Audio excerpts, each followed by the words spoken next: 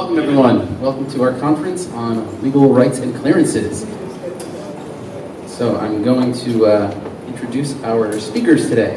We have Gabriella Ludlow from Centerpoint Advisors. We have Rosalind Lichter from Lichter Law. So welcome, and thank you for being here. Thank you. Okay. So why don't we begin by first asking each of our speakers to tell us a bit about themselves and their background. We'll start with Roz. Right here. So I have been practicing law for the last 25 years. I'm a graduate of Cardozo Law School. But it took me 13 years in between college and law school to figure out that I no longer wanted to be in politics, which I was, and I went to law school specifically to be an entertainment lawyer, which I opened a practice 1987, 1988. I learned how to be a lawyer at a smaller firm, litigation firm unrelated to entertainment prior to that. My focus is film and television, and of course everybody's focus is, dealing with streaming platforms. I've served as production counsel, and basically most of my practice is on the talent side, directors, writers, and producers. I hardly represent any actors.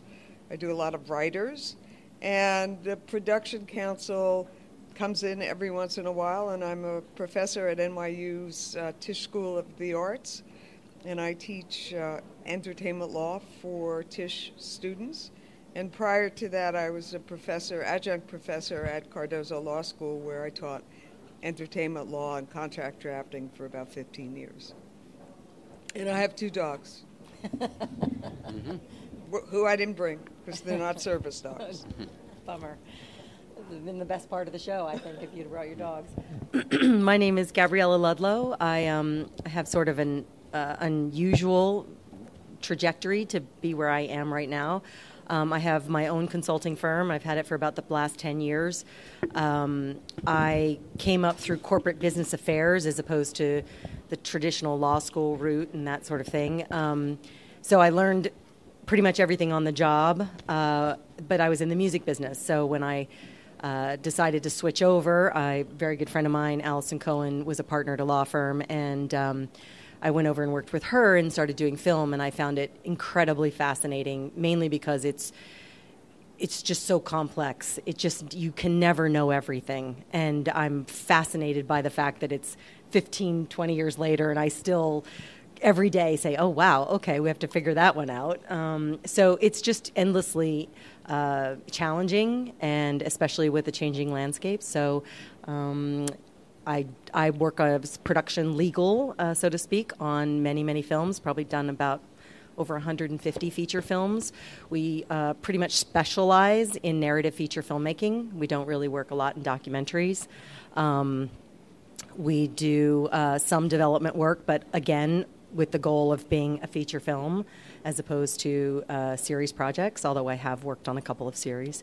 I don't love that work, so I don't look for it.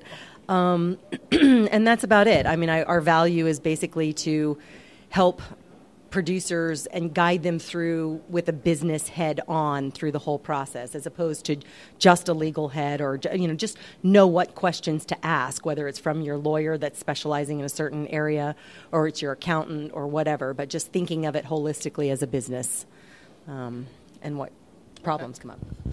So my first question is, before entering into a distribution deal, are there any certain legal issues that filmmakers should be aware of when presented with Well, the deal? Everything.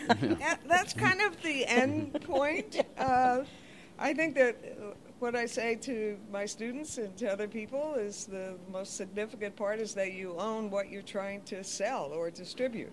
And that's the word own is a big deal. It's whether you have all the underlying rights, chain of title, to every distribution outlet that your distributor wants. So that means having ownership of a literary property, if it's based on a book or a poem or a play, having actors agreements, having production design agreements and crew agreements, and all the above-the-line agreements, including as a production design being one of them, but all the department heads. Approvals, to make sure that any approvals that either your actors or your novelists or your playwrights had, make sure that everything is complied with. So the most important thing, I think, is to go back to the beginning and make sure all those chains, that's why we call it chain of title, all link up. And, to make sure that you have what you're selling. Yeah, absolutely. I feel like we're constantly sort of, when we're dealing with producers that don't do this, over and over and over and haven't done, 10 or 15 films before, it's almost like you have to start with the end and then go to the beginning. So if you have in mind what you will need to deliver to a distributor, because that's who's going to pay you, that's what you want, right? At the end of the day, you want that money to pay back your investors, to do what you have to do. You have to have all these ducks in a row. So one of the things that we always stress is try to get your hands on a decent delivery schedule from a sales agent, from a distributor, and look through that and understand at the end of the day what you're going to have to deliver. It all becomes the chain of title at the end of the day. Okay, so right on your wrist, all rights, whether now known or hereafter devised. Make sure that's in all of your agreements. And the reason I say that is because rights develop as technology and customs develop. And there have been many lawsuits over the years where studios did not have the rights to certain music, right, for the internet, for streaming, for video. So make sure that magic language is in all your agreements. And while it's not perfect, it is certainly something you should have in all your agreements. Yeah, I would actually also just highlight the music aspect, because I think a lot of people, they go to the licensors for music. First of all, it's the last thing they budget for. They usually don't have enough money to do it. So they go out and they try to do what they're called step deals or whatever, where they get the rights for festivals, and then they can option to get all rights, or they option to get digital or whatever. You just understand you're going to have to pay for that at some point. Like, festival's only going to get you so far, and you're probably going to have to pay for it before you actually deliver it to the distributor. So you can't really count on the distribution money to pay for those licenses. So I always stress, just keep in mind those kinds of things that people tend to put off and think, we'll take care of it later, we'll do it later when it happens. And I understand why they do that, but ultimately it's a headache. Also, it's an advantage to pre-negotiate. Yep. Do a step deal for music, which is if you pre-negotiate and you get festival rights and you negotiate for U.S. rights or you negotiate for worldwide rights, at least at the time it's triggered, right? You don't pay for it up front, but at the time you're doing a U.S. distribution deal or territory by territory, you've negotiated that. So you're not held up with a gun at your head. Whether it's music or whether it's archival material, whatever it is. I will say this, though, for music, or archival, whatever, to do a split rights for U.S. and international is not such a great idea anymore because of all the digital distributors. I say that as an old person. I really do mean all rights, whether now known or hereafter devised. You're absolutely right.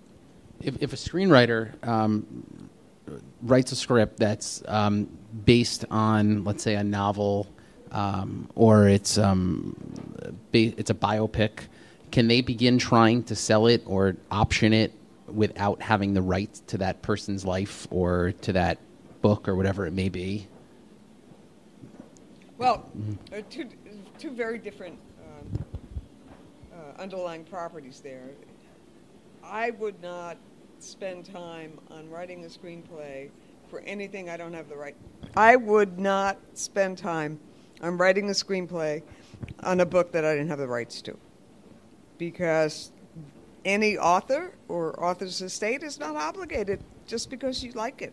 They're not obligated. And I've been in situations where particularly new filmmakers say, I'm going to write a screenplay based on this book, and they're going to love the screenplay. I just know it. And I said, well, do you have the rights? And they say, no, but we'll get them. And I say, I think you just have to be prepared that it might be a waste of your creative energies and your time. Life rights is a much different kind of deal. And I am a very conservative when it comes to life rights. I believe that you should secure life rights and not rely on whether something's in the public domain or whether it's a public personality and therefore you have the right to just about do or say anything about that public personality. One, I do a lot of rights deals. I did a recent movie called Welcome to Marwin, based on a documentary, Marwin Call, with Cate Blanchett played my client. I've also did that was Steve Carell, and Cate Blanchett did another film that I was involved in and represented the life rights holder. What I mean by conservative is that I like to get the rights. One, it demonstrates to the community, hey, we sewed up these rights. And two, you get maybe the benefit of some other information that's not in the public domain. And you also get the benefit of releasing you of claims from those individuals, right? I mean, that's really what you're going after, because there is no copyright to a life rights story. There is only rights of privacy, publicity, and all those kinds of things that if they're alive, they still hold and have control over. So you have to be really careful. So what you're going to end up is your financiers are not going to want to invest in your project unless they know that no claim is going to come in. And the only way you get away with doing it without that is to go to a fair use attorney, someone who's very specialized in this, who will write you a legal opinion, which costs you money to get, and will tell you the parameters in which you can write your screenplay or do your movie on, and then you'll be covered by insurance. It doesn't mean you won't get a claim still. It just means that your insurance will cover that claim. So it's very tricky, as Roz says, and I agree that most financiers, most distributors like to just see those tied up nice and neat so that they don't get those claims. In terms of the with life rights, are there certain aspects of that are in the public domain? Like if something in an individual's life has been in the news, it's been in the media, it's known about that, let's just say so-and-so, some celebrity got a divorce or something, it's out there. Can that be portrayed on film without having the life rights? Like how would that? Well, if all you're telling a story about the divorce, perhaps you don't need the rights, and you got to make sure that, by the way, that they did get a divorce, and do your due diligence, because what you read in the Times or the Post is not necessarily true. So, yeah, you could say that they got a divorce, but some people are public figures for certain purposes and are not for other purposes. So again, I would be on the conservative side and try to get the life rights. If you can't get the life rights, a couple of consequences.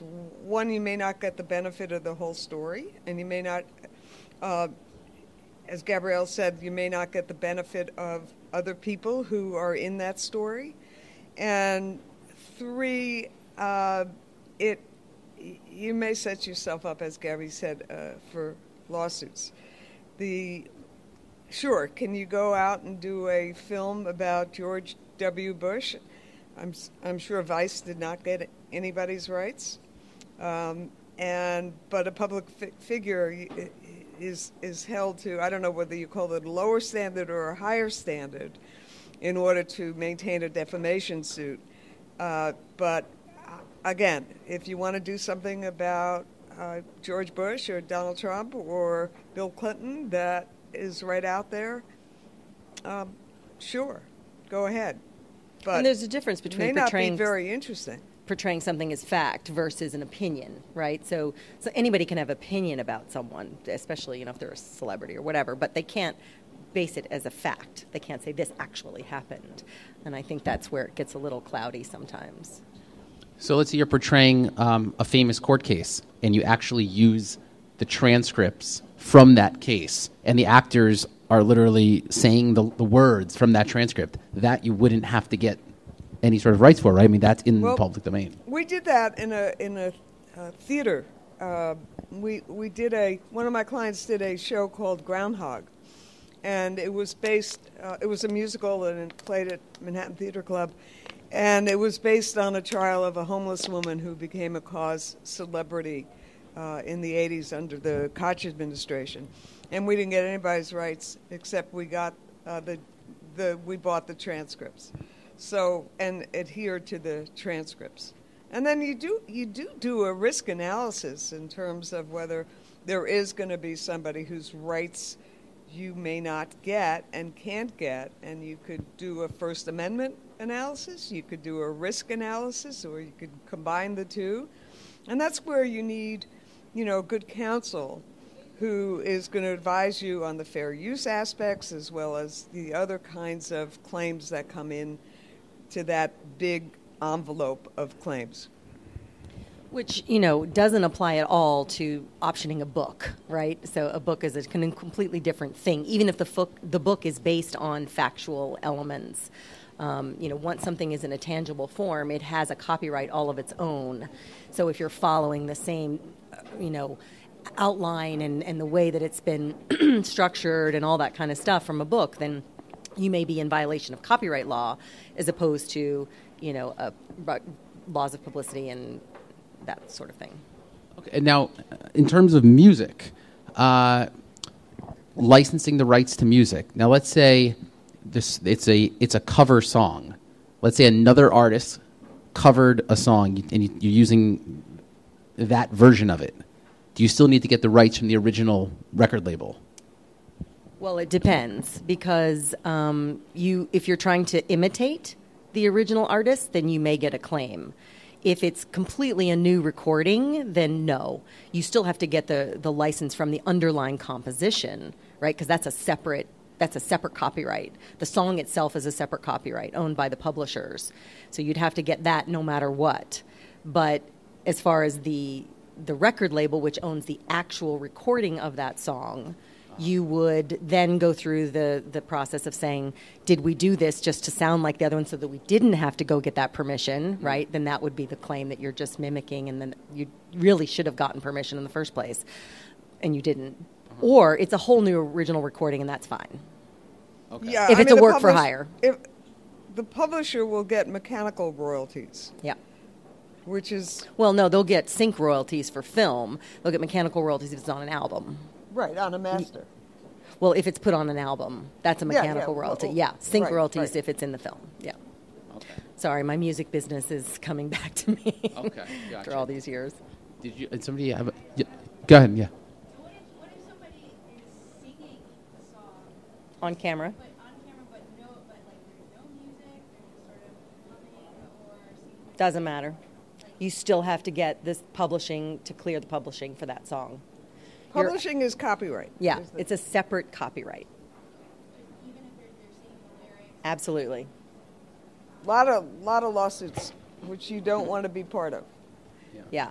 I mean, your artist's performance on camera is covered by their actor agreement. So you don't have to get some sort of special agreement with the singer on camera necessarily.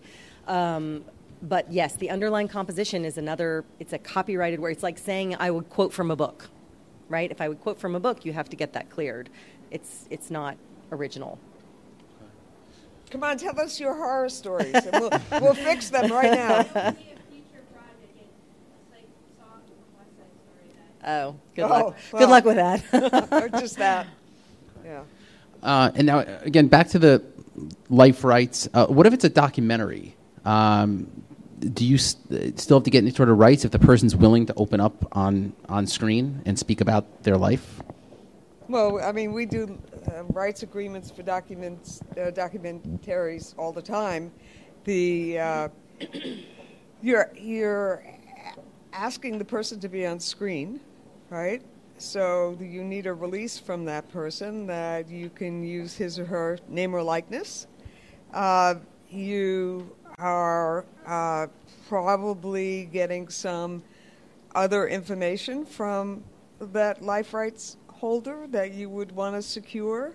You might be recording interviews from other people as well as the life rights holder, and you'd want to secure the rights to those recordings. So the only thing that I run into when we're doing that kind of work is many of the rights holders will say, listen, I'm going on a newscast, or I want to go on 60 Minutes, and I don't want to be prohibited from that. So what we do is we give some outs, and we say, no longer than 8 or 10 minutes or whatever a 60-minute segment is, you could do. It would not be an infringement of our exclusive rights to make a documentary.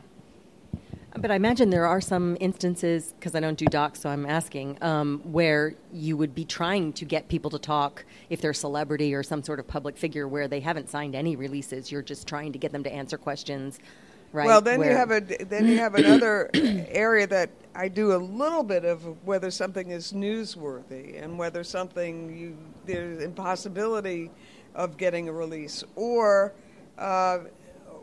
your First Amendment right as a filmmaker, as a documentarian, to try to get that person on camera because you would never get a release, and it's written in because that person doesn't want to talk. They may, they may go off screen and not let you film. That's their privacy. You have a question? A way to protect yourself if you didn't do your due diligence, in the documentary, you got the person to interview and you have, let's say, email chain saying they agree to it, but didn't have them sign a release, and like 2 or 3 years later come back. Is there some kind of protection that you might be able to have, being that you have a chain that they agree to it, what it was for, but not so much their name or signature on paper? So, I mean, and I'm quoting Donaldson Califf because they do a lot of this fair use opinion work and all that sort of thing. But one of the suggestions he's given me from time to time is that as long as you film them, before you start filming them, say you understand, like today's the date, right? And you're here to be interviewed, and you agree to interview, right? Even if you get that on camera, that's fine. You don't necessarily... I mean, it's always good to have a signed release, right? But if you didn't do that and you actually got them to agree that, yes, I'm agreeing to be interviewed for this purpose on this day and this time, then that could be sufficient. Did somebody else have was there another question? Yes. Like a comic book artist or like a screenwriter, and you're pitching your idea to somebody else, and all you have is like the copyright.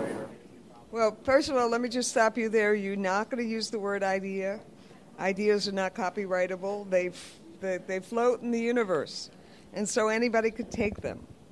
Okay, so you're talking about something you've written. Yeah, like a screenplay or a comic book. Treatment or something. Or a treatment or something. And I'm sorry, what's the question? What are the protections that you can, before you pitch to like a studio or a production company to protect are there any protections other than... I mean, you need to register it. I mean, and this is what I always tell people. Like, if you have something really tangible and fleshed out and you're going to do pitching, whether it's a treatment, whether it's a screenplay, whether it's a comic book, register at the Copyright Office. It costs $55. You can do it online. It is not expensive and it's not difficult. A lot of people register with a WGA, and that's free, I guess, even if you're not a WGA member. But for $55, like, get the added protection of the Copyright Office. It makes no sense not to do it. Yes, and you have to do, there's some new cases that have come down, and you have to do it before an infringement action. Right. And you can't do it after you're suing somebody, as a recent case. But I think Gabby's absolutely right in terms of you get a lot more protection. Now, a lot of producers and studios and agencies will not accept an unsolicited manuscript or a screenplay or a treatment without you signing a submission agreement, which essentially gives your rights away. Yeah. But there is something now in California, a little bit in New York, about an implied contract where you didn't necessarily sign the submission agreement, or you did, but they accepted it, and there's some kind of contract that there's a duty to you to either perform or to reject. The laws, for me, is a little hazy, but it's a little thing that you keep in the back of your head when you're talking to your lawyer. It's also why people have lawyers and people like that represent them, because then it's not considered unsolicited, so to speak. Yes, question. I'm writing a screenplay that's set in 2001, so pop culture plays a big character in it. And I'm wondering, like, if there's a shot with, like, a poster on the wall of Britney Spears, like, what kind of rights, like, would you have to that person's likeness, or what kind of workarounds have you seen for people that are doing, like, period? Well, if Britney Spears' poster happens to be somewhere in the background of your shoot, and it's not featured in your movie, and I mean an incidental use. Best example would be McDonald's arches. It's almost impossible to shoot a film in New York without seeing the arches. But once you're talking about Britney Spears being an element in the story that you're telling, she has rights of privacy and rights of publicity. And then also the photographer who shot or painted or shot her picture has some rights. So you have to be very careful, and that's, again, why you might have a fair use lawyer on your team. And it also depends on who you're delivering to. Some distributors have a very sort of high tolerance for risk, and others just don't. So if you're going to deliver to Universal, you better have cleared that thing, because they're never going to give you complete delivery until you did. But if you delivered maybe to Paramount, they might not care as much, or Netflix, they may not care as much. It's hard. I mean, it's hard to answer that question in a vacuum. Yeah. What if you had a partner that's deceased, you wrote collaborated with him, and you're trying to get in touch with his family to get it right? He's in St. Louis, which is what I wrote something, my friend Charlie, and it's going to be a rock opera. And now I have reformed it with 2 other people in Brooklyn, and we're making it a play and working on it as a theater group. Now, it was copyrighted back then under the Universal Copyright Convention. However, when I sent up to Washington, Charlie did that, and they have no record. Now it's being redeveloped. So will I have to, once the new song is done, send it up again? I'm not prepared to give you legal advice as specifically as you said, because I have can only give you legal advice knowing the full picture. Right. So you seem to have a lot of facts there that I can't address. There's a lot going on here, right? Right. I would retain a lawyer. Yeah. I am looking for entertainment first. Yeah.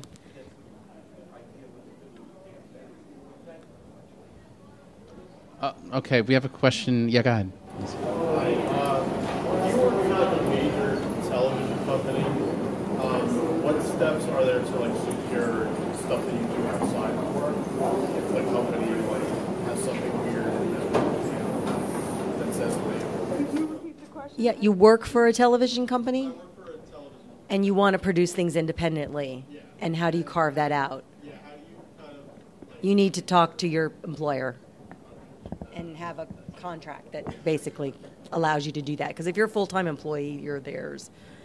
Okay. Yeah. I have a question for people creating student films. If they're submitting to the student sections of like Sundance Labs, let's say, do the same rules all apply to I'll leave that one to Roz.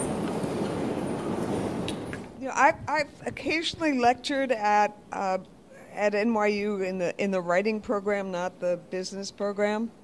And most of the students there will, if they're going to a lab, will not get the underlying rights. And I don't know how I I mean, I think you should get the underlying rights for a particular use, but if the question really becomes, is Sundance Collaboration Lab asking you, have you cleared the rights? And if you haven't, then you have to go get the rights. Okay. In terms of an educational use, that may be a fair use, and it may come under an umbrella that if you're just writing something for an educational use or an educational purpose, and it doesn't affect the market of that book or the underlying property. I mean, there are a lot of steps, right? Then you're okay. But again, it's very fact-specific. So I don't like to give general answers, but just to tell you anecdotally, a lot of students at NYU will write something based on a New Yorker article, and they don't get the rights. And basically, it's used for screenplay writing course where, the other students are commenting on the work. But don't think just because you wrote it, then you can go exploit it. Then once you actually try to exploit it, you have to have gotten the rights. I mean, right? There's a difference between just using it for coursework. Any other questions? All right, go ahead. Yeah. That if you write for coursework, but then that thing becomes part of your portfolio, if it never gets made, but it's just part of your work portfolio as a writing sample, do I need to get the rights to that? You should show it. Can you just repeat? You go. Yeah. No, you might answer this. The outcomes of that class become part of my writing portfolio. He wants to know if you can use something like that in a portfolio. Well, I would, with a strong disclaimer that you don't have the rights, and if you're not sending it around beyond your writing class, and you're sending it around to professionals, it may be okay. But I think the producer who you're submitting to will ask you whether you have the underlying rights. I think it's a gray area. I'm not sure how I come down on that. But I'm not sure who would make a claim, right? So at the end of the day, if you have the underlying rights, author feels that you're infringing on his rights in some way that's, making him, some sort of competition for his particular IP, you might get a claim. But if you're only submitting it as examples with the disclaimer of saying, I don't have the rights to this is just to show you what I can do as a writer, then, I think the risk is low, but that's my business opinion, not a legal one. Yes. If you're writing, say, a historical biopic with someone alive 150 years ago, but to research it, you might use 7 or 8 or more historical texts. Are you at risk that the authors of these basically history books claim that they have rights to it, even though you cite them? Well, facts aren't copyrightable. So if it's just a fact, it's not copyrightable. It's how you put the facts together that becomes copyrightable. What about in terms of like the dialogue? Like you're portraying something that's a fact, right? But the way, let's say, the actors portray that fact, the dialogue is fictional. You know what I mean? Like it's not any that's a separate copyrightable element. Yeah, exactly. So you would copyright that. Yeah, that would be, unless you took it because some other historian said, I read somewhere that he said this. You know what I mean? So there's, but again, if it's a fact, then it's a fact. And you just need to make sure that it's a fact and not rely on that historian to tell you that it is. Okay. Let me just go over here. Yeah. Say I have a film with an original story that was composed for another film, and I'm using it in my film. When it comes to online distribution, the rights are still needed to be placed, even if it's like video, YouTube. She's saying if she creates something and uses the score from another thing and puts it online, like YouTube or whatever, was she supposed to clear the rights? Yes, you were supposed to clear the rights. Because especially on YouTube, you always see unlicensed exactly. content. It happens all the time. Yeah. They'll just tell you to take it down. I don't know what, Right. Yeah. Did you have a question? Well, no, I was going to say, you see it all the time, so that's what they do. They turn around and take if the copyright owner tells them that they're infringing, then yeah, they'll send you a takedown notice. Yeah. Okay. All right. Go ahead. If you're doing a parody of a song or something, you still have to get fair use. Well, parody is fair use, but you have to get somebody who is, can understand the difference between satire and parody, which the courts are, sort of go back and forth on what's satire and what's parody. Parody, if it's pure parody, and you might need a musicologist or you might need somebody else to determine whether it's parody, then it comes under fair use. But I warn you, fair use is a defense. That means somebody's suing you already. Yep. Right? So you're in the park of a lawsuit where you're paying lawyers, and of course that's why you need errors and omissions insurance, right? Because you didn't do it with malice, you thought it was parody, your insurance company cleared it with you, they're insuring it. Okay. But you might have an insurance company, just going back a little bit, who say, I don't think this is parody, so we're going to exclude that from any lawsuits. So remember, fair use is a defense. It's not something that's that you're avoiding court. And also, just keep in mind that if you do go to a lawyer to get a fair use opinion so that it is covered by insurance, make sure that insurer will accept that lawyer's fair use opinion, right? You can't just go get any lawyer to say, is this fair use, right? It has to be someone that the insurance company feels is authorized or experienced enough to make that opinion. Yeah, you have a question in the back? So let's say you're doing a project on an entire event with a documentary, so it's all factual, and you do all the necessary copywriting for it. It's okay. And now someone has tried to come to take a portion of that event to make a screenplay from it. Do you have a defense, or is there another layer of copywriting that you should do to secure that, if it's a 4-day event, they don't try to take one incident and try to make that into a screenplay? So let me just understand this. It's a live event. You go there, you film it. It's factual. It's a factual event that took place. But how did you? So are you? Right. So you're filming it happening. It already passed. So we're just recanting what happened. Oh, I see. So you're recreating something that is factual. So it's like a biopic, so to speak, if you were to do it on a person. That would be different, I think, Roz, don't you? That if you were to if they were to create sort of something from a historical event, but they create it in a dramatic fashion, right, in a narrative fashion, then they've created a new copyright. Someone could not take that copyright or a portion of that copyright and create a new screenplay.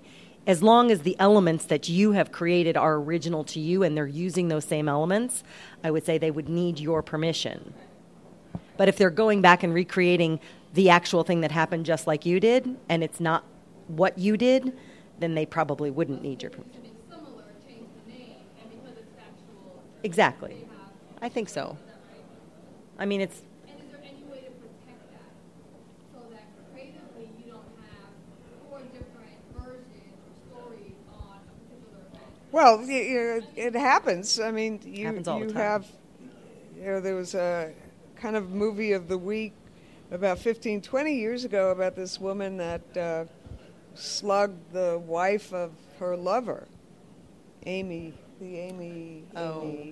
whatever. Right. And there what was the last name again? Yeah, and there were 3 or 4 films made about it. One production company licensed the Newsday reporter story. One production company licensed the transcript or used the transcripts. Yeah. So you can't prevent anybody from... But if you created dialogue that was original to you and they used that dialogue, which wasn't factual, then I suppose you might have a claim there, something like that. But the last thing, you don't want to be in court, by the way. This is the message from both of us.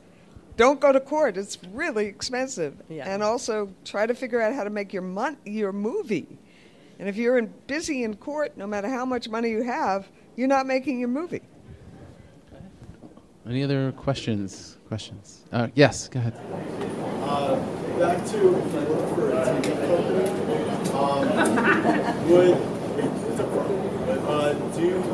if I had like an LLC, would that do anything, or that means I'm supposed to? Well, listen, it really depends on your relationship with your employer. And under traditional law, you're work for hire. You're an employee. And anything related to your work is owned by the company you work for. So that's the black letter law, as we would call it. So if you're working in the IT department and you write a screenplay, you probably are okay. But the best thing to do is really to talk to your employer. And if you don't have that kind of relationship, then you're taking somewhat of a risk. If you're in development, as a development executive at a studio and you're writing a screenplay, well, if I were the employer, I'd probably want to own it or make some deal with you. Or fight you and say, it's my property. You work. Are you in the IT department, or are you? I'm in operations, so it's not a creative role. Okay. But it gets you. That says like they don't own something, it would have to be me going to them with like, here's my idea, or fighting. Here's my IP. Please sign this that you don't own it. You know what I mean? It's kind of. Well, if they're in a similar, if you want to give them a right of first refusal or something, that might sweeten the conversation. But being in operations, it depends also what your employee handbook says. Yes. So if someone is pitching something and they have it copyrighted, and let's say they're at a film festival and they're networking, they're pitching something, and it turns out that you sort of share intimately what is valid, they read it, and then they rewrite it with a tweak, different name and a tweak. How do you protect yourself from that happening? Because I know that it's happened. Happens all the time. I mean, again, sort of ideas as general concepts cannot be copyrighted. So it's your expression of that is the copyrighted thing. And if they change enough elements, how many times have you seen Romeo and Juliet in various versions, right, on screen? I mean, it's. So the question is, with Romeo and Juliet, obviously the underlying property is in the public domain, but are you taking something from, West Side Story? Right. Like Spike Lee's doing a Romeo and Juliet version, 80s hip hop. So again, the underlying rights. It's a bad example on my part to say Romeo and Juliet because it's a public domain, work. But there are other derivatives of that. Are they stealing from that, or are they stealing from Romeo and Juliet? So. Right. Okay. Okay. Yes. Go ahead. This might be far-fetched, but you do everything, you get everything copywritten, you get your ducks in a row, and now you need to sell the project. Where do you go from there? I feel like there's a roadblock between, you having a gold mine and then having the opportunity to give it to the people at the Netflix, at the Hulu, at the Amazon, at the Universal who can watch it for what you said. And so it's like, where is that boundary where you can now go from a finished product, ducks in a row, to getting it sold? So, and please put in your 2 cents as well. What I find this business is about relationships. You got to start knowing people. You just got to start getting out there, meeting people, trying any way you can to get it in front of somebody that might have access to somebody else. And I think that probably, while we can talk about the business and legal and all that kind of stuff, the thing that gets things done most often in this business is having relationships and leveraging those relationships and nurturing those relationships and not only asking but giving and trying to figure all that out within the community. So whether or not you submit it to festivals or you do the traditional routes of trying to get it in front of people to see, however you can get someone to see it is a good thing. And however you can have somebody put it in front of somebody where they put their stamp of approval on it, that's worth something. There's no exact science to this. I would also add that there are a couple of organizations that do have script libraries and conferences, like the Independent Feature Project, New York Women in Film. They have panels, and they have panels with agents and managers, and I would say those two organizations, Big Apple, are the organizations that you hang out with and go to some of the conferences and start meeting people. And if you're in a film school environment, I tell my students, get to know each other. Absolutely. It's shocking that Absolutely. people don't know each other in college. But in a 30 students who are college age, I said, get to know everybody, because you're all going to be assistants, and then you'll grow up to be, the head of a department.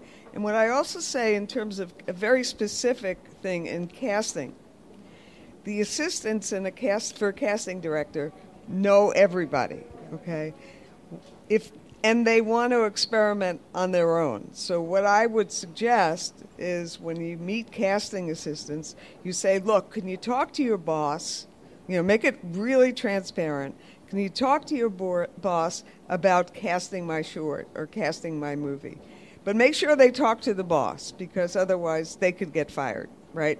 So there are certain relationships that you could build with assistants that will pay off at some point. And don't get discouraged. I mean, I've seen projects in development for decades. I mean, you think something should have gone 12 years ago, and it doesn't get made until so much later, and it's been through 5 different people's hands, and for whatever reason it just wasn't the right time, it wasn't the right package, it wasn't the right this, it wasn't the right that. But if you really believe in the project, you have to keep going with it. We have time for one last question up front. Go ahead.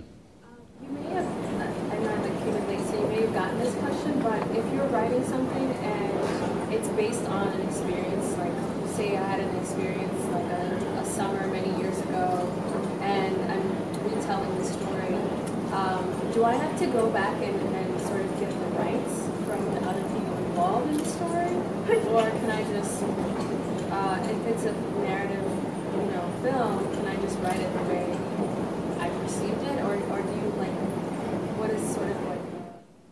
Well, there are a couple of cases that are around that basically, sort of based on the First Amendment and the rights of creators. I think you should write your story, and if you're using names and characteristics, if you're using names, that's a bad idea. Yeah. So forget about the real names. Second thing is you might want to put a compilation of characters together. They're composite characters. So you forget the names, you make composite characters, and there's even a case out of Pennsylvania that says even if that person looks like that person, sounds like that person, the adapter, the narrative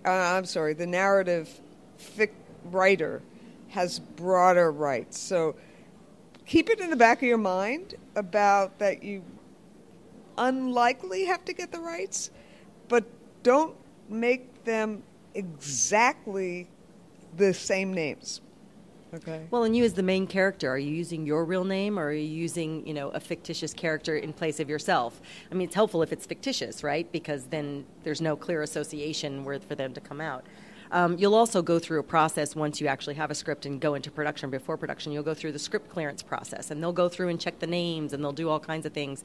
And so there's an opportunity there to sort of catch things that maybe there's only one person with that name in that town, and you clearly are in that town. Then your lawyer's probably going to tell you to change the name, right, and to do other things. So. Okay, so I want to thank our speakers, Rosalind Lichter and Gabrielle Ludlow. Thank you so much. Thank you all for being here.